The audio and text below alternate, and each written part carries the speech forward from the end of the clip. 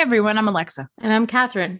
And we're the girls behind Tickets Please. And on today's episode, we're talking about Star Wars Episode 5, The Empire Strikes Back.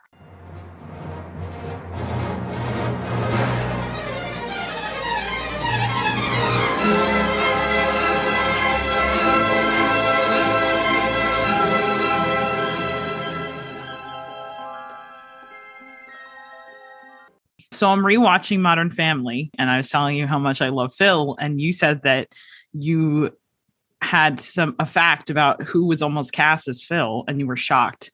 I want to know who it is. Matt LeBlanc. What? He turned it down. Wait a minute. They offered it to him? Mm-hmm. They thought Matt LeBlanc could be Phil? Which makes sense to me now why they were so against Ty Burrell, because they clearly imagined a very totally different character. I mean, so that means Ty Burrell probably like really shaped who Phil was in a major way. Yeah. I mean, they need to give him like writing credit, I feel. That's insane. I wonder if he ever won an Emmy. The show won hundreds of thousands of Emmys, so I'm sure. Matt said something about how he was glad that he turned it down, though, because he could never have brought to it what Ty did. 100%. I mean, he's fine, but he never would have been. It would have been a totally different character. Yeah. Yeah. He won twice. He was nominated 1, 2, 3, 4, 5. He 6, won for 7, Best Supporting, right? 8. Yes. He was nominated 8 times and he won twice for season, I guess, in 2011 and in 2014. I don't know what seasons those were.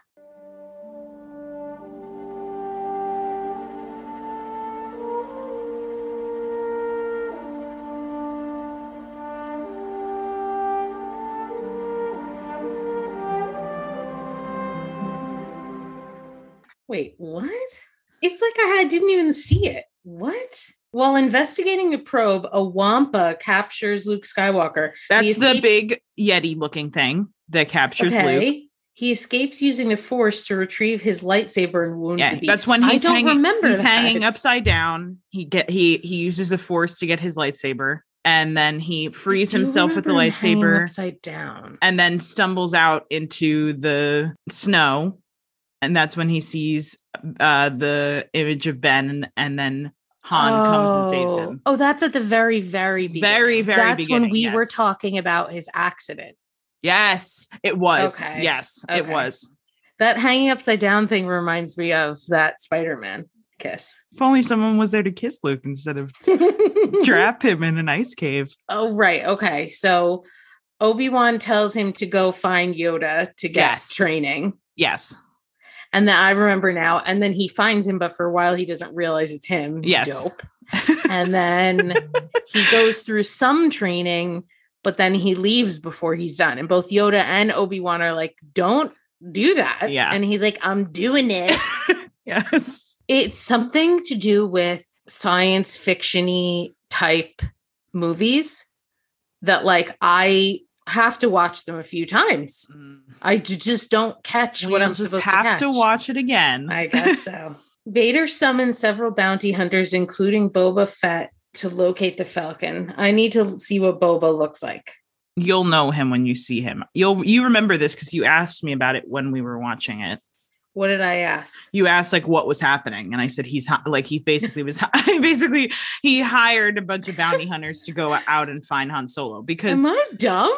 You're not dumb. You're not dumb. Like I know I'm not, but man. Floating Cloud City. I remember that. Yeah, I love that place. Although Obi-Wan believes Luke is their only hope, we're going to talk about asserts that there is another. We're going to talk about that? Yeah. Okay.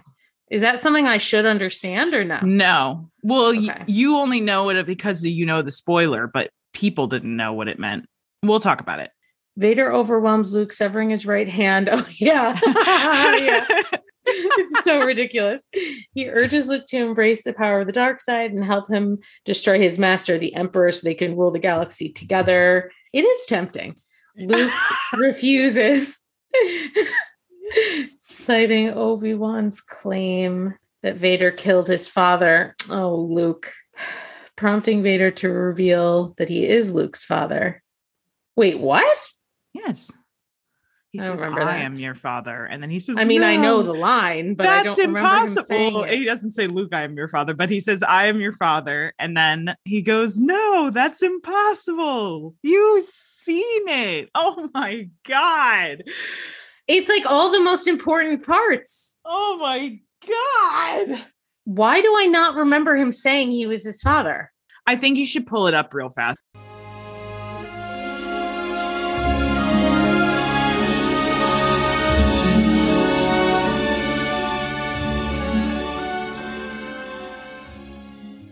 Wait, I'm pausing it because in the first one, Darth Vader didn't know Luke was his son, right? Correct. The Emperor when tells does him.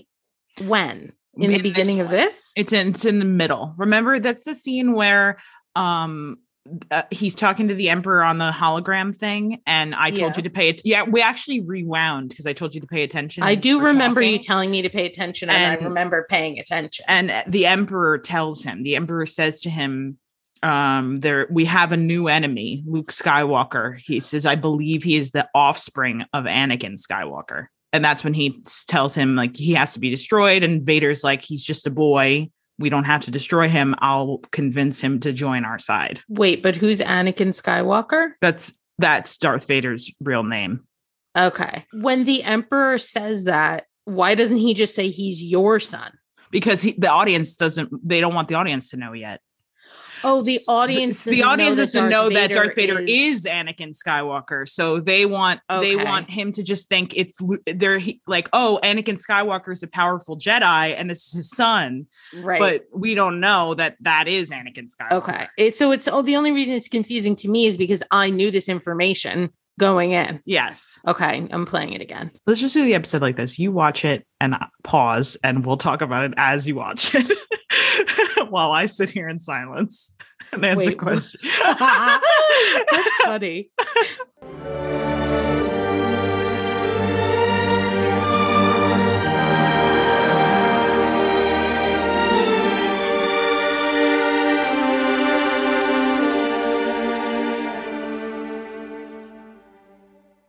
All right, you ready for The Empire to Strike Back? A movie Catherine doesn't even remember watching. I do remember it. Well, I do want to start by saying that we've did something for this episode that we've never done before, which we watched the movie together. Catherine, on group watch. Yeah, it was really fun. It was. Catherine and I watched The Empire Strikes Back on Disney Plus, like using their group watch feature, and we were on the phone. I'm glad that we did it. Me too. We were worried about it affecting the episode, but turns out maybe it won't. We did a great job. When I had specific questions as we were watching, I asked Alexa, but other than that, we haven't discussed it. Yeah. Except the one thing we did cover, which is something we talked about last time, is Darth Vader's scariness. You said last time that he was not nearly as intimidating and scary as you thought he was. And I think you said that this time he was better. Yeah, he definitely was more intimidating and had more of a presence. We also talked about how we weren't sure. They play his theme in this one, and we weren't sure if they played it in the first one. I guess I'm going to have to look it up because I don't know. I could swear that they did. Maybe they did, but when I heard it this time, it was a weird experience because it's very familiar to me just from living in the world, even never having seen Star Wars. I've heard his theme 1,000 times. Mm-hmm. But at the same time, I thought this feels like the first time I'm hearing it in one of the movies.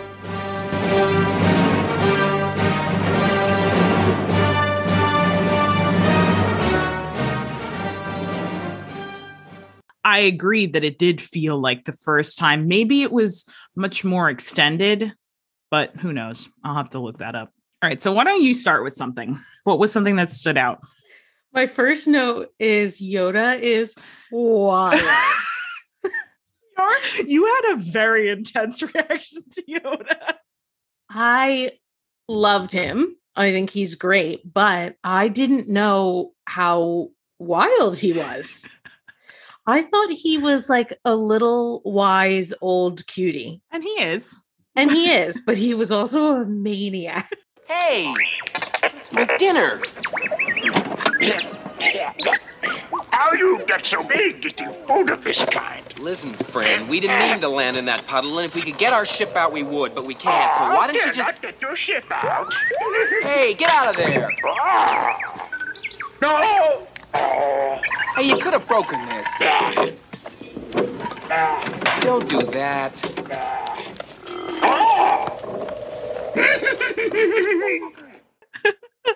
When he's rummaging through Luke's things and he's picking up lights and shining them, and then he fights with R2D2. R2 sticks out his little claw hand and starts to grab something away from Yoda. And he starts beating him with his walking stick. Truly crazy. My love affair with R2D2 is alive and well. Still, going totally strong. Obsessed with him. So he had a lot of screen time in this one. He was Luke's right-hand man in his story. And he did a lot of beep bop communicating. Yeah. And he was very helpful at the end. I love him. I wrote this down because I think maybe you said to me to make a note about it. Okay. I wanted to mention this about the first one and I forgot. Mm-hmm. And then as we were watching this one, I think we talked about it. Oh, okay. The transitions between the scenes. Oh my gosh. The wipes, how it looks like sometimes they dissolve, sometimes they swipe up or down or swoop in. Yep. Sometimes they close in on each on the frame. It's like PowerPoint. Really incredible. It's amazing. Were there other movies at this time that did that too? I don't know. Not that I can at least recall. It's a very Star Warsy thing. The wipes and the dissolves. It was jazzed up. It's really something. Another thing I wrote down is that this one looks like it was filmed 10 years after the first one. It does. It does look like that. It's incredible how much more advanced and high quality it looks. Yeah. And when I say high quality, I don't mean that as an insult to the first one, but I was just so surprised. It looked like one was filmed in the late 70s and the other one was filmed in like 1990. Well, it definitely has to do with money because the first one cost $11 million and the second one, I think, is like 23, but I'm looking it up. Wow. Just kidding. $30.5 million. That would be an explanation. So almost three times as much money. I know a lot of that actually came from George Lucas. He financed a lot of it because you know him. He has to make it the way he wants it. Otherwise, it doesn't get made. I wonder how much of it also had to do with how technology and computers changed between those 3 years. Yeah. Or who knows whether it was actually 3 years. It could have been a little more even. Yeah, true. Because who knows when they filmed versus when it came out or whatever. Right. I don't actually know when they filmed the first one. I know it came out in 1977, but I don't know how soon after they started filming Empire. Oh, right. Because it technically could have been less than 3 years. Yeah, it technically they maybe could have started a year later. When was Mark Hamill's accident? Oh, good question. In 1977. January of 1977. Oh. Wait, and when did the first one come out? Oh my God, May. Wow, that's crazy. Yeah. Wow. So he probably didn't even get to fully enjoy all the excitement and everything around it. It says Empire Strikes Back was filmed from March to September of 1979. My next note was who's Darth Vader's master, which I guess you still answered for me. Yeah, still a mystery. But that is it's almost a twist that nobody really talks. It's not really a twist, but it's a reveal in this one that in the first one, it appears as though Vader is the head honcho of the bad guys. But we learn pretty quickly in this one that he answers to somebody too. It's crazy how many Yoda lines I didn't know that I already knew. Man, I got to tell you, he has the best lines. I wrote so many of them down. Are such a deep part of popular culture. Yeah. Pop culture. I don't know why I said popular. Popular culture. You got to be fancy. I couldn't believe many of them I knew came from him, but also ones that I didn't know came from him. But really, I knew. I think his most famous one is. All right, I'll give it a try. No, try not. Do. Or do not. There is no try. That's the one that I think is the most famous, but he has some really good ones. And to be honest with you, I really didn't appreciate the Yoda Luke stuff until I was older. Because when I was a kid watching this for the first time, the Yoda Luke Dagobah stuff is boring. Because there's really not that much happening, and all of the action is kind of focused on Leia, Han, in space, and Cloud City, and all that until the end when Luke fights Darth Vader. But prior to that, it's kind of slow. So when I was a kid, and it's symbolic too, in a way that a kid might not. Correct, and it's a lot of information. You're learning a lot about the Force and about being a Jedi and what all that means and how Yoda has come to be and who he's taught and how he is. And you learn so much more about the universe, and it's all just dialogue. So when I was a kid, I found it boring, but it's one of my favorite things about Empire Strikes Back because it just opens it up. In the first one, it's just this kind of mystical thing that you're learning about a little bit with Luke, and you get some information, but not that much. But in Empire, Yoda really explains what it means to be a Jedi, how they use it for defense, never for attack, how they have to be calm. But how am I to know the good side from the bad? You will know when you are calm, at peace, passive. A Jedi uses the Force for knowledge and defense, never for attack. But tell me why I can't... No, there is no why. Nothing more will I teach you today. Clear your mind of questions. But although, please. Well, I think he's playing around. He's trying to get a rise out of him. I think he's doing it on purpose to be like that because he also doesn't know he is Yoda too. So he's trying to act out to see what how Luke interacts with him before he knows he's Yoda. Because if Luke had known he was Yoda when he first got there, he would have been like, oh my God, Yoda, Obi-Wan sent me here, blah, blah, blah. But he didn't want that. At first, he wanted to see how Luke was going to be as a regular guy. So that's why he doesn't tell him until he goes back to his little house. And then he reveals that he's Yoda. And then immediately Luke starts acting differently. He's like, I am ready. Ben, I can be a Jedi. Ben, tell him I'm ready. Ready, are you? What knows you ready? But all that he's demonstrated to Yoda is that he's not ready to learn because of how he sees the Force, how he craves adventure. Like one of my favorite lines is when he says to him, a long time have I watched. All his life as he looked away to the future, to the horizon, never his mind on where he was. What he was doing. Adventure. Excitement. A Jedi craves not these things. Like that is Luke. And that's what we loved about Luke in the first one. And Yoda is here telling us that that's actually not what a Jedi is supposed to be like. That a Jedi is supposed to be centered and calm and not frantically asking questions and trying to find answers, but present. Yeah. Allowing yourself to feel everything around you. When he talks about it later, when he's teaching him about using the Force, and when he asks Luke to raise the X-Wing out of the swamp, Luke's comment is that he can't do it because it's too big. And Yoda's like, that it doesn't actually matter.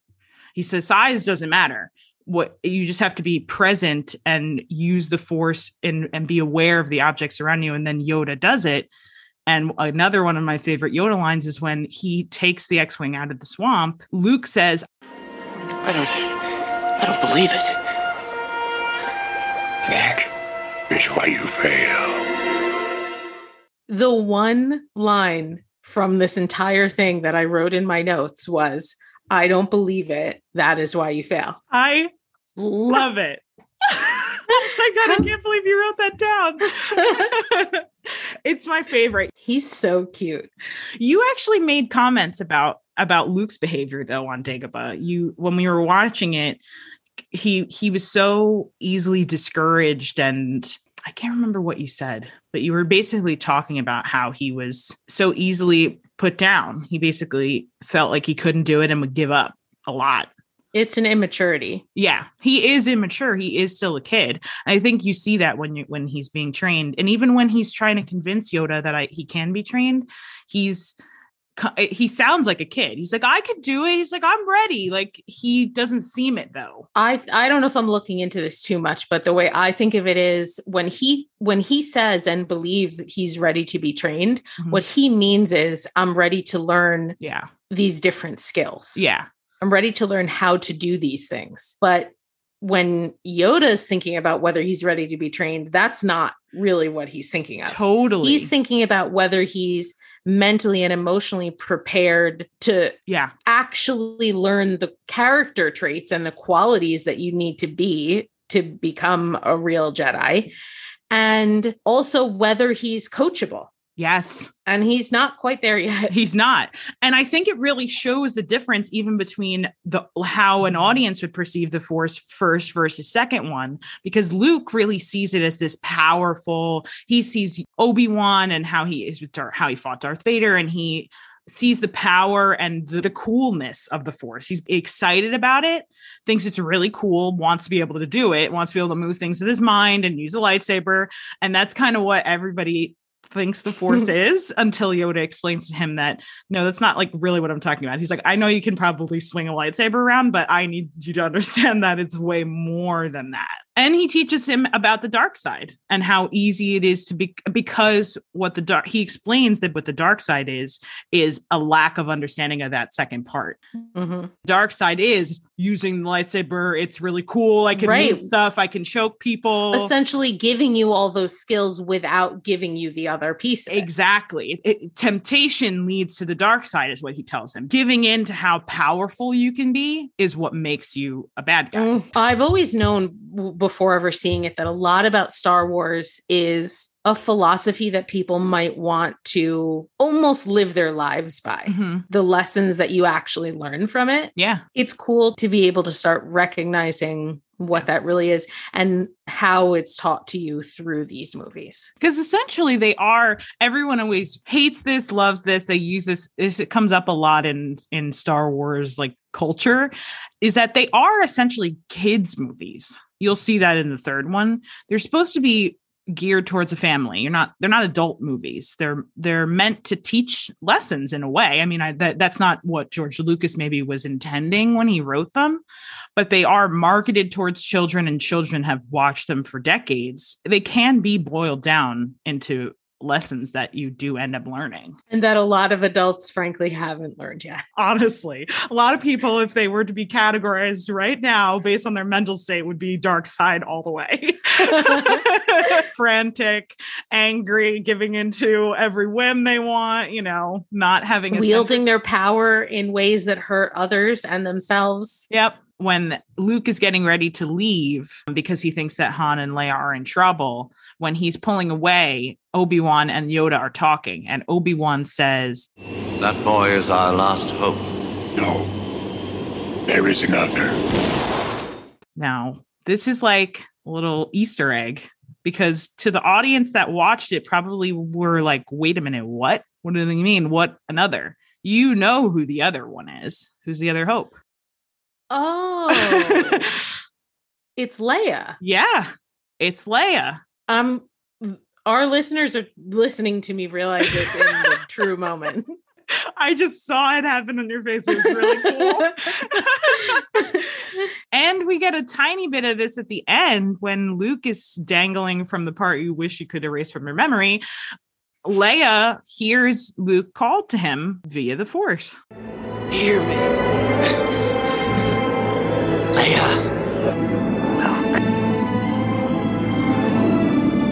We've got to go back.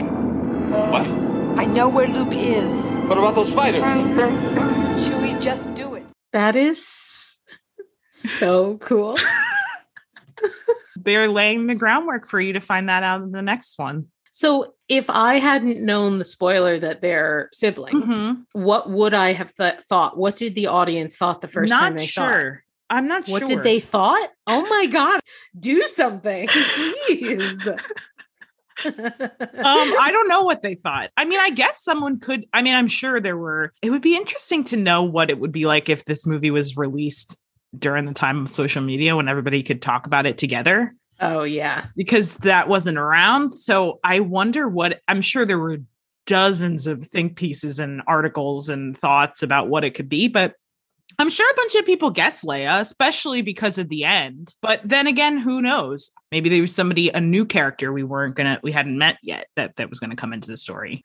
If it were me, I probably would have thought, oh, Luke must have a long lost sibling. And not but that I wouldn't have thought it was Leia, but yeah, it's going to be cool when you see it in the next one. Do you have anything else in the Yoda, Luke, Dagobah side before we get? I actually don't have any more notes at all, but I do have other stuff to talk about. Okay, because we accidentally sort of talked through that whole story, so we might as well finish if there's anything else before we go to the other. Because the movie kind of is split down the middle. Besides the beginning and the end, I mean, Luke is on his own, and Leia and Han are on their own. So the story's really split. We also have to talk about the beginning, which we didn't. The cave thing. The whole I mean, this is one of the best openings to a Star Wars. Is when they're on Hoth, the ice planet, and just their outfits and please. The Hoth outfits are my favorite. I get it now why people want to dress up and like cosplay Star Wars. I do. Because who doesn't want to be Leia in that badass white vest? Her Hoth outfit is my favorite. Maybe a hot take because a lot of people have a different favorite Leia outfit, but I think Hoth is my favorite.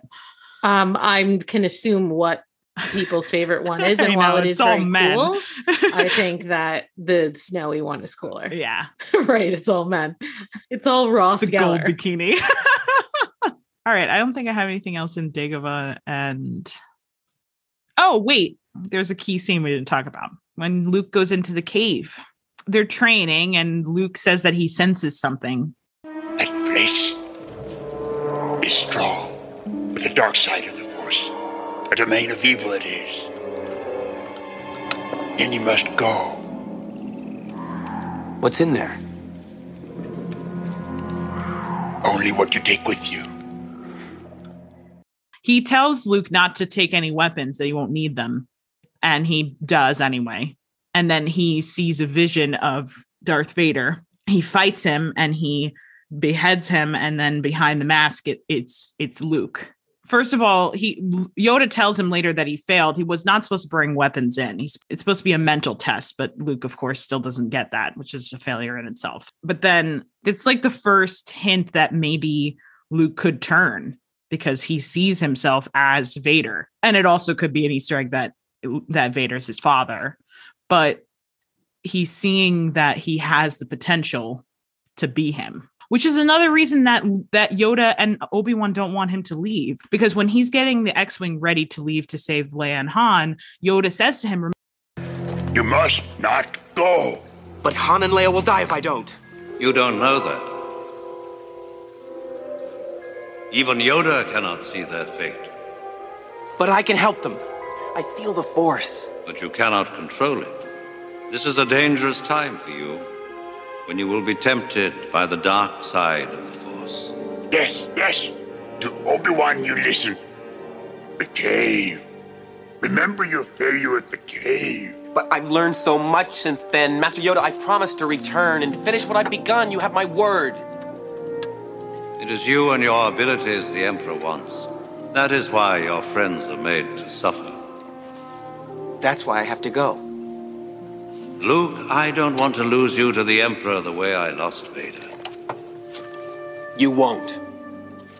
Because he's trying to convince him that he's not ready. He's susceptible now to be turned because he hasn't fully grasped what it means to be a Jedi, and he's going to go face Vader. Maybe you don't want to answer this, but in which movie does Luke finally gain the wisdom and like become who he's meant to be? I'll answer the next one. Okay. You'll see. I can't wait for you to see Luke in the next one because Mark Hamill, people have problems with Mark Hamill's performance as Luke. I don't know. People don't think he's the best actor. I disagree. I could see that. Yeah. I mean, the scene I was just making fun of. Yeah. I mean, he's not there. He has some shortfalls, but one thing that I definitely will get into when we watch Return of the Jedi is he seems like a different person. He dresses different. He acts different. He's different. because he has Yeah, come he has. into his I mean, own. he still has a lot more to learn, but you can tell he's learned a lot in between. That's cool. yeah. I have to say that I am enjoying Star Wars much more than I expected to. Really? Do you think you can talk more about that? What were you expecting versus what is it turning out to be? I don't know if I can articulate what I was expecting, but I did think that it was going to be a little boring in the way that I find action sequences boring. It's more dimensional than I thought it was going to be. It's much, much funnier than I thought it was going to be. I didn't know it was funny at all. And I also wasn't prepared to fall in love with so many of the characters so quickly. Oh, I love that. I actually really like all of them very, very much. Oh my I gosh. feel attached to them, and I definitely didn't expect that. I love that. But so the ones that have Natalie Portman in them, Yeah. they don't have C-3PO and R2-D2 then, right? Or do they? Maybe C-3PO and R2-D2 are some of the only people we will see in the prequels. Whoa. Wait, but who are they playing? They're not playing like younger versions or anything. They're playing totally other characters, Natalie and Hayden. I'm not going to tell you much more, but they're playing the people you're watching in the prequels are a lot of characters you know in these, but younger versions of them. But not the main characters. Not the main characters. Luke, Leia, Okay. and Han are not in the prequels. Okay. So Hayden must be like a young Darth Vader or something. Ooh, maybe he is. I'll look it up. No, I won't. I won't do that. But I want to. Did we say that next year we're going to do the next ones? Yeah. I can't remember what we decided that Yeah. each year we'll do a. Each May we'll do the next trilogy. Okay. So next year we'll be watching the Natalie Portman ones. Did you know she started a soccer team in LA? What? No. Like apparently LA didn't have a professional soccer team. She co-founded a soccer team. I didn't know that. I don't know when it must have been years ago already. She is a but jack of all trades. she's very cool. I mean, neuroscientist, actress, beautiful woman. Wait, she's a neuroscientist? Yes, she went to Harvard for neuroscience. No. Yes. I knew she went to Harvard. I didn't know that's what it was for. It was, let me double check now that I just said that on the podcast. If it's not that, it's something adjacent. Harvard. What did you I do do know that she speaks like 4 languages or something. I didn't know that. Wow. Oh, I'm sorry. 5 languages. Oh, wait, it might have been psychology. But wait, why did I think it was? You're thinking of Mayim Bialik. Oh, no. Neurobiology. Oh, excuse me. And advanced Hebrew literature. Wild. So apparently she speaks English, Spanish, French, Japanese, and Hebrew. Wow. Japanese. That is because none of those languages, she picked literally 4 languages that have totally different bases, even. Like Japanese is not a romantic language. Hebrew and Japanese don't even use the same alphabet as the others. That is crazy. Right? There's something about people who can learn a second language that they just can learn more. It's like you have that gene or you don't. Must be something genetic because there are people who are just so gifted at it. I think I might have mentioned this once. I had a friend in high school who she took French, just like the rest of us took a language in high school. She was basically like fluent in French by the end of 4 years of high school French. She took the AP French test and got like a 4. Fluent speakers get know a what 5. that means. Well, okay. Did you take? You didn't. Sorry, maybe I'm being pretentious, but you didn't take any. We were forced into taking so many advanced placement classes, and they were scored on a number scale from 1 to 5. I was in one AP class in high school. Okay, it was my freshman year. Okay, it was AP Social Studies. Oh, me too. Like and I didn't take the AP. And we had to maintain, I want to say like maybe an 85 to stay in it or something. And I had like an 83, something like that. Wow. But we got, as far as I remember, we got a normal grade. We didn't have like 1, 2. Well, this is just the test. So I had a normal grade in the class. And so then didn't I take a test? I must have, right? I think you could have opted out. and not taken it. I think don't it was remember. to count as college credit was the point. It's supposed to be a Yeah. college level class. I definitely wasn't doing that kind of stuff. I was doing everything I could to avoid any type of schoolwork at all. The foreign language ones apparently are near impossible. And she got it almost the highest you can get, which fluent speakers can get that. Meanwhile, I left. So I took Spanish in high school. And then when I got to college, I thought, like, you know what? I'm going to learn French. Would you like, let me tell you, if you're in high school right now, don't change your language when you get to college. It's a mistake. I took French 1, whatever year it was. And it was hard, but I made it through. French is fucking hard, by the way. It's way harder than Spanish. And then I left French 2 for my senior year of college. And I almost didn't graduate because I almost failed French 2. Oh my God. Honestly. And I tried. It's not like I was dicking around. When I got to college, I actually cared and tried and did well, other than French. Ready for my foreign language mistake? So I took Spanish in school from first grade to 12th grade. So 12 literal years. Still don't know any Spanish, by the way. But when I got to college, I was like, you know what? F Spanish. I'm not going to take any. It was because my school made me take 4 years of foreign language. I had to take language every semester of my college career. And that's what happens when you go to a real college and I go to FIT. And I shouldn't say that. It's not like no, FIT is an incredible institution, and that's very yeah, real but we're not schooling. learning like Yeah, I know. You know, my school was also very geared towards a core curriculum. I had to take a lot of classes that had nothing to do with what I was actually studying, because what I was studying was movies, and they were like, you have to take a lot more than just movie classes. But anyway, freshman year, I decided I'm taking Latin. You fucking asshole. I nearly Honestly, failed. I don't feel bad for you. I nearly failed. I had to take private tutoring lessons with my professor in order to pass. And I immediately transferred out of Latin into semester 2 of back to my Spanish career, where I learned no more Spanish than I know now.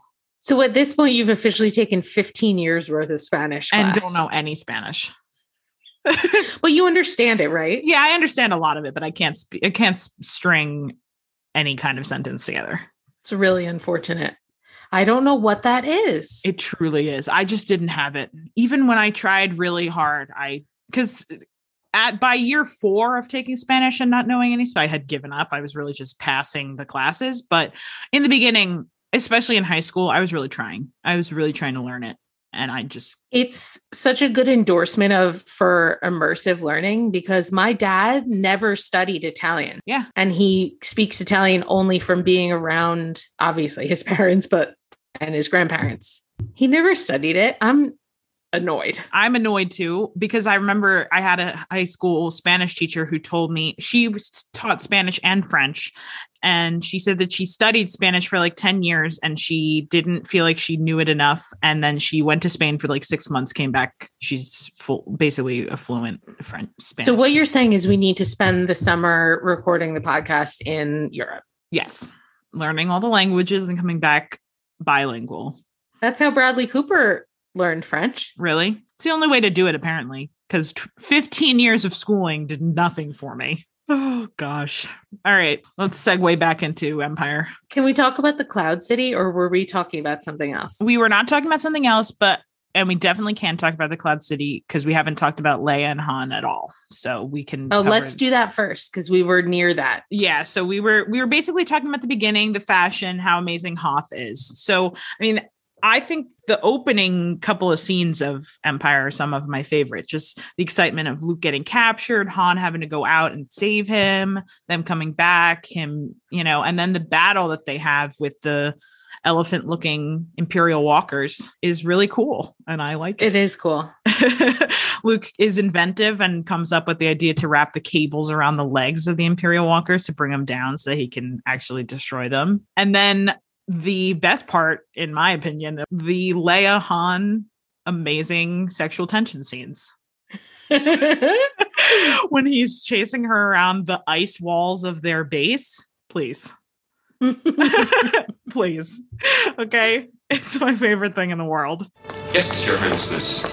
I thought you had decided to stay. Well, the bounty hunter we ran into when Lord Mendel changed my mind. Han, we need you. We need. Yes, Or what about you need? I need.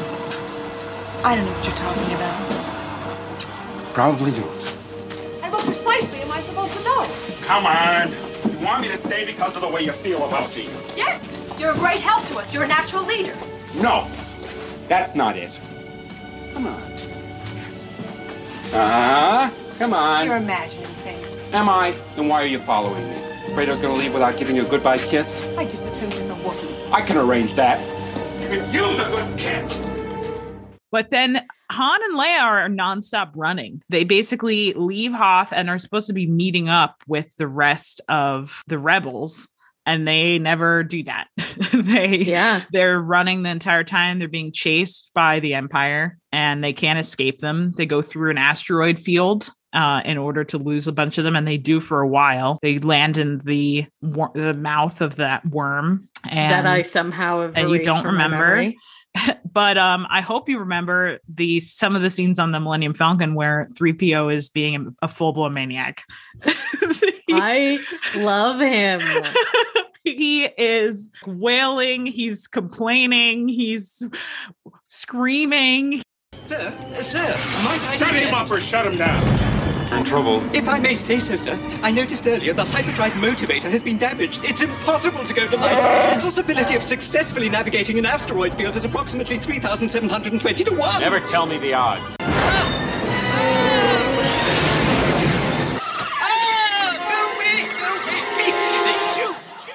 I love when Han tells Chewie he's nonstop jabbering as Han's trying to concentrate on what he's doing. And Sir, it's quite possible this asteroid is not entirely stable.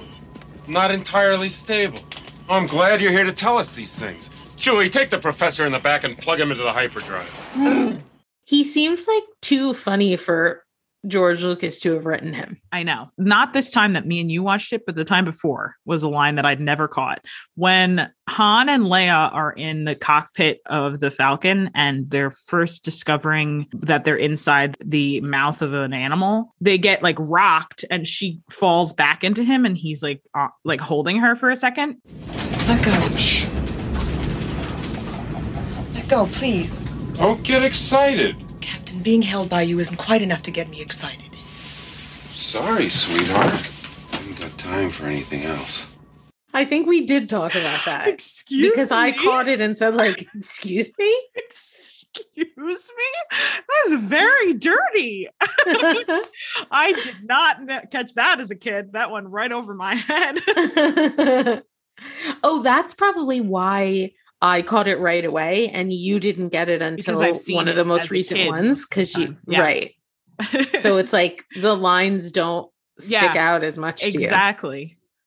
I was very into when they kissed, though, even as a child. Was that your sexual awakening? Definitely. Han Solo? Are you kidding me? I was in love with Han Solo. I can't blame you. He's a charming scoundrel. He is. Maybe, you know what, actually, I feel like this explains a lot. Actually, yes, it does explain a lot. Why you hate nice guys. Yes, he even says that. Oh my God, I'm having like an epiphany right now. Because before they kiss, he has her hands and she says that. Come on, admit it. Sometimes you think I'm all right. Occasionally, maybe. When you aren't acting like a scoundrel. Scoundrel? Scoundrel? I like the sound of that. Stop that. Stop what? Stop that. My hands are dirty. My hands are dirty, too. What are you afraid of? Afraid? You're trembling. I'm not trembling. You like me because I'm a scoundrel. There aren't enough scoundrels in your life. I happen to like nice men. Nice man. Very nice. And then they kiss. Wow. This is it. This is it. This is the moment. We need to get you some therapy. Just a couple sessions, just a little sesh. Just straighten me out. How are we going to undo all that? That's a lot to unpack. This is way off topic, but do you think the reason why you don't like Aiden is because you think he's a nice guy rather than a kind guy? I don't know, because I still stand by that I don't like Aiden because of Aiden, not because of this characteristics that we're boiling him down to. I just don't like the way he behaves in the situations with Carrie. I don't see him as such a microcosm for everything, but I just don't like the way he acts and how he is. Do you think Aiden is kind? Yes. Do you think he's nice? Yes. So then what's the problem? The problem is that I don't think... Do you think he loves Carrie? Yes. But... Do you think he treats her badly? No, he does not treat her badly, but I think sometimes he expects too much from her. He is on this effort to change her that I don't appreciate. I think that he has a lack of understanding of who she really is. And instead of trying to accept her, he tries to change her. Okay. I think that's actually a very fair and valid point. Oh, cool. But where I run into a problem is the fact then that you like Big. Because while Big didn't try to change her, he was a flaming. I don't know if I asshole. can stand by that anymore. I mean, putting Chris Noth being a scumbag aside, Big was an asshole to Carrie. He treated her like shit. Yes. Isn't that worse than Aiden just wanting to basically like convince her to marry him? Yes, it is worse. I just don't see that Carrie would ever end up with a person like Aiden. Maybe I think there's almost too much. But that's different than not liking him, right? Yeah, I guess that's true. Because I don't think Carrie would have ended up with him either, even though I wish she would have. I actually think, maybe this is a distinction, because I like Big with Carrie. When he's not treating her like a worthless nothing. Yes. Yes. And also, I just like the dynamic, not because I think it's something to aspire to. I just think I enjoy that part of the show better. I've been where Carrie's been. And been, so I like seeing it. It's interesting to me because I can empathize with it way more than when I see her with Aiden. I haven't been there. So to me, I think the Carrie Big stuff is unfortunately more relatable to me. Yeah. And I think by the end, I mean, I don't know if we can make this argument, but Big, I think, does grow a little. Yeah. Enough to be a person that I think is well suited for who Carrie is. I don't love season 2 Big when he's acting like an asshole. I agree with what you're saying. I do think he grows and becomes more well suited to her. But for me, there's still always a piece in the back of my mind that's like, but who is he really? And when is this going to be pulled out from under her? Mm-hmm. Whereas with Aiden, I never worry about that. Yeah, maybe he does want to push her in directions where she's not inclined to go. Mm-hmm. If I were Carrie and I maybe wasn't as into the idea of marriage or felt like it wasn't right at that time with Aiden and he was trying to convince me to do it, I don't necessarily think that that's a bad thing. It's not like he's trying to convince her to, I don't know, whatever else. Here's my thing. I actually like Aiden pre the Big cheating thing. Because I think post that, Aiden never got over it and pretended to be over it. And that's really what I don't like, because it was so obvious that he was not over the trauma of being cheated on by someone as important as Big to Carrie. And so it annoyed me that he was trying to almost be the nice guy, while not that this doesn't make him nice, but that he had a flaw he was walking around with and pretended that it wasn't there. He was mistrusting of her, and his wanting to get married to her, at least in that moment, was because he wanted assurance that she wouldn't leave him. And I think that his lack of confronting that is annoying to me. I need some time to think about that. Okay, this is a good convo. I'm glad we got this on the record here. Because that one episode where it ends with her saying, "You have to forgive me. You have to forgive me." Yes. Yeah. He's a total asshole to her that whole time. When is that when he goes to the bar and is flirting with the girl? And, yes. Yeah. And then she's like, "I diapered your dog." Remember, she goes to drop Pete off and he's having coffee with that girl and everything.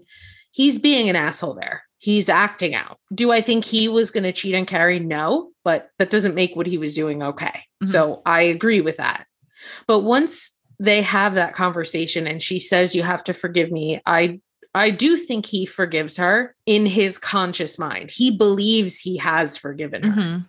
And the rest of their relationship, I do think that he believes that. Okay. And when he proposes to her, yes, of course, he genuinely wants to marry her and spend the rest of his life together. But a piece of that also is that he wants to like lock her down because he's afraid. Right. But I don't know that he necessarily realized that himself until it pretty much came out of his mouth. To me, as a watcher, it's just so apparent that I wasn't really thinking about what the character might have been thinking. That, like, to me, it's so apparent that Aiden wants, a large part of him wants to marry Carrie just so that he can say he has her. I hadn't thought about that. He doesn't think that that's at the forefront. It seems like so at the forefront because of all the stuff they just went through and with the initial acting out and the forgiving and all that. It just seemed like, how could it not be on his mind, especially when he says it to her at the fountain and is like, because I can't remember exactly what he says, but basically so that because you're mine or whatever he says, I can't remember. To me, it's surprising that he wouldn't have thought about it already. When he proposes to her in the street, the first time you watched the show, did you think to yourself immediately, like, this is because of the big thing? I can't remember. But as you've watched it subsequent times, that's how you're feeling and thinking throughout that whole portion of time. Basically, the whole time since they get back together after, I don't think he ever forgives her. And it just is glaring to me. Okay. And I saw it so much differently that makes sense why we have such different opinions on him. I got to say, for those listening, I know I'm in the minority. Everybody loves Aiden. No, there are plenty of people who don't like Aiden. Really? There are plenty of people. Yeah. I've never heard anybody else say they don't like Aiden. Except for that article that I sent you one time that was like reasons why Aiden Shaw's the worst. And I read it and I was like, I agree with every single 9 one. out of 10. So you think when he proposes to her that he's maybe thinking like, I think for him, it's if I ask her this and she says yes, he will feel better. And I think that it's something he's kind of been like wanting a way for some assurance from her that she's like in it as much as he is. And that it's it's probably why are you laughing? Because of your reaction was just funny. I just it never even occurred to me that that's what was going on. And I don't know if you could very well be right. Maybe I'm reading maybe so I much just into never it. realized Maybe they weren't writing to that at all. Maybe I'm reading way too much. I wish we could ask. I wish there was someone to tell us. I know. Because I just always saw it that way. What I've heard from people who don't like Aiden, some of it is about the fact that, like, they use the example of when she wants to go out to that's the an gay episode club that's and in he between. stays home eating fried chicken, sort of like to show that they're incompatible. But I don't necessarily agree. I think you can have, as long as you're both comfortable and secure, which now, according to this conversation, maybe wasn't even true, but as long as you're comfortable and secure, I don't think it's necessarily a problem that one of you likes to go out more than the other. Yeah, no, I don't think so either. And when Carrie says to him, when he's sitting on the chair and she sits down and says, when I get home, I need an hour of time to myself and that whole thing, he immediately gives that to her. I don't know. I also think that Carrie maybe wants to be a person that is with someone like Aiden, and she just isn't. Yes. And so that's not distressing, but I just don't find it enjoyable to watch that because I could see her trying to want to be that person. And I just know she isn't. Well, she also changes herself for big and backflips and tumbled and 1,000 times. Right. But because the drama is more heightened, somehow people think I don't know. Yeah. It's calm with Carrie and Aiden. It's unpredictable and dramatic and up in flames with Big. Yeah. I also just think that that's good television. A lot of yeah, but we're not looking at this through the lens of what's better television. That's why I like Carrie and Big. I like the story. What? But I'm talking about if Carrie's a real person, if these are real people, who is a better choice for her? I still think that Big is the kind of person that would be with Carrie and Aiden isn't. I almost think maybe there's a universe in which I think Aiden is actually too good for Carrie. Well, I would agree with that. And I also think that regardless of his motivations, if you are correct in his motivation for proposing or not, the fact that she accepts the proposal and then puts the ring on a chain, she's equally as guilty, if not more so, than him. Oh, yeah. I think.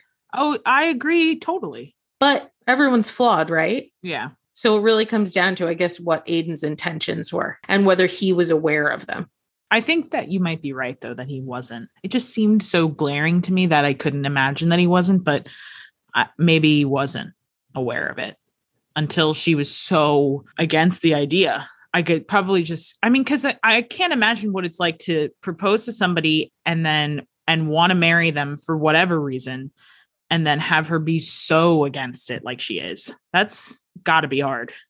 And when it's hard to not take that personally and think, what is it that she doesn't want to be with me? Is this happening all over again? That she doesn't want to be with me? Is she going to slip through my fingers again? So back to Star Wars. What a detour. All right. Okay. So you wanted to talk about Cloud City. We're pretty much there.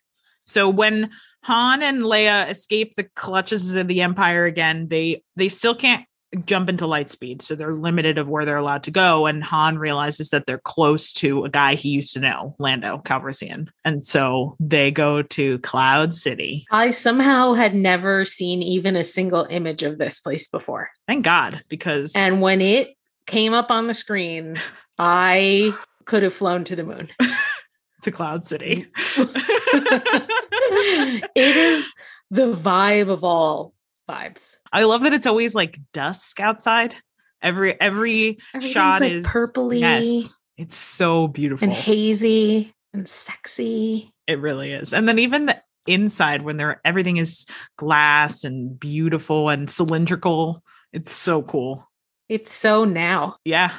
So what do you think of Lando? New character we're meeting. I think he's great. I was mad when I realized that he sort of set them up.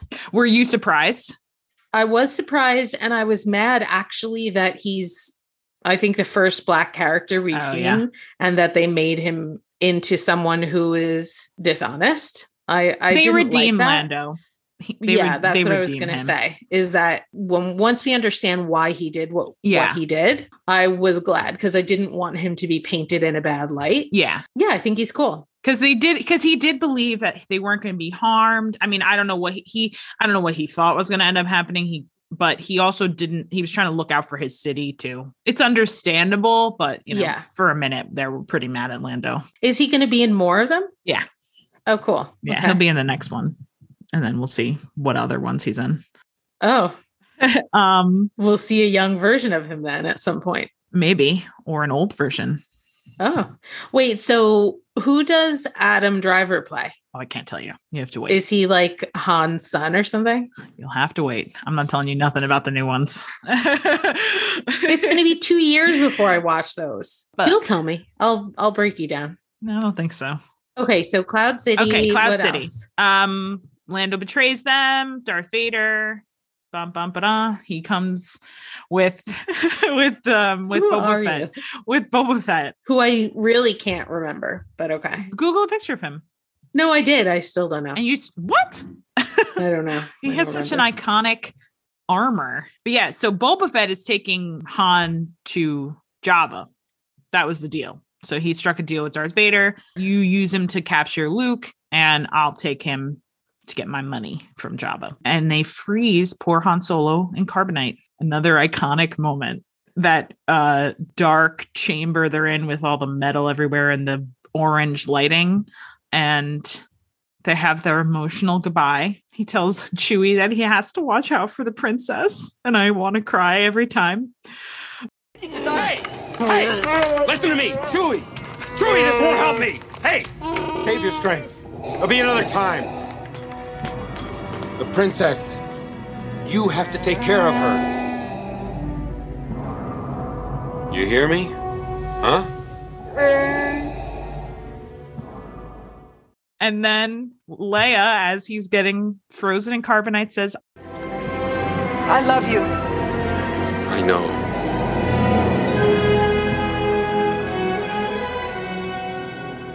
well, this was Harrison Ford's idea because George Lucas had him. Of course it was. George Lucas had him scripted to say, I love you too. And in fact, in a typical George Lucas style, was resistant to changing the line to I know. And then I think it's perfect. And then they showed it to Tess. I think George Lucas, his most misunderstood character might be Han Solo. He like doesn't know who Han Solo is. It's so weird because of what I told you last time with the shooting first. Well, that's because Han Solo has leading man energy and George Lucas does not.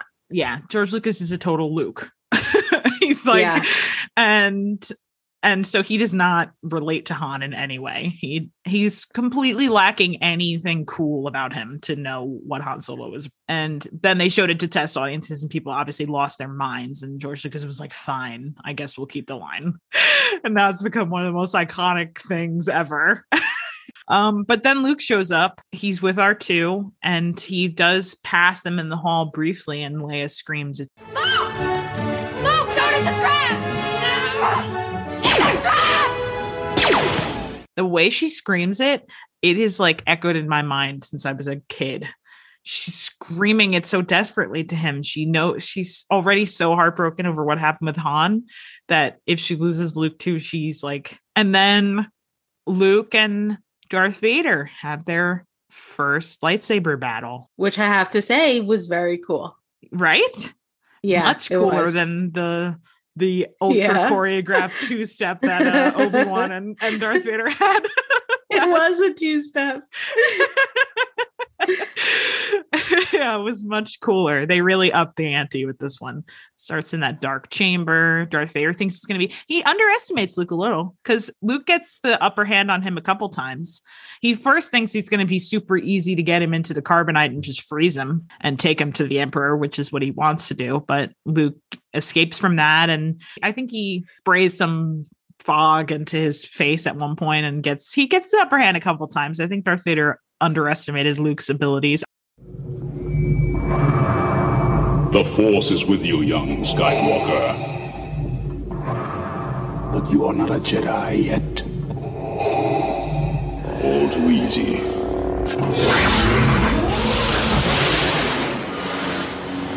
Perhaps you are not as strong as the Emperor thought. Impressive. Most impressive. Obi-Wan has taught you well. You have controlled your fear. Now, release your anger. Only your hatred can destroy me. And then the big reveal. Well, first he makes his pitch. Luke, you do not yet realize your importance. You have only begun to discover your power. Join me, and I will complete your training. With our combined strength, we can end this destructive conflict and bring order to the galaxy. I'll never join you! If you only knew the power of the dark side. Which, like you said, pretty tempting. Yeah. I'm like, you know what? And then after the big reveal, when he says, Luke, you can destroy the Emperor. He has foreseen this. It is your destiny. Join me, and together we can rule the galaxy as father and son. You know, that sounds pretty cool. There is a universe in which a heartwarming story could arise from Star Wars in which a father and son kill everyone and rule the galaxy together. It's like a nice little family-owned business. Luke, of course, says, I'll never join you! And then he says that he's his father. And he's like, Obi-Wan never told you what happened to your father. He told me enough. He told me you killed him. No. I am your father. No.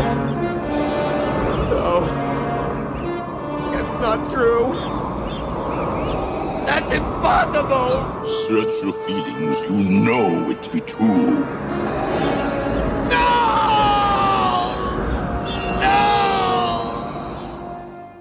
And, you know, the rest is history. But fact Do you about think this, he practiced his scream frown in the mirror?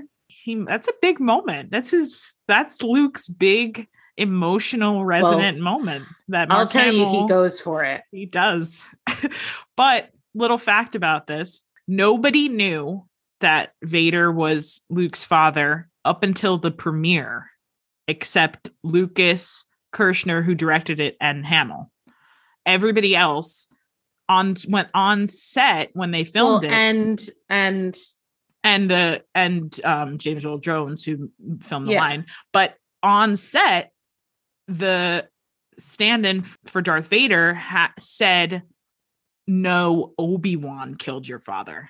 So everybody on set thought the big reveal, the big twist, was not that Vader is Luke's father, but that Obi-Wan killed her father. That is so cool.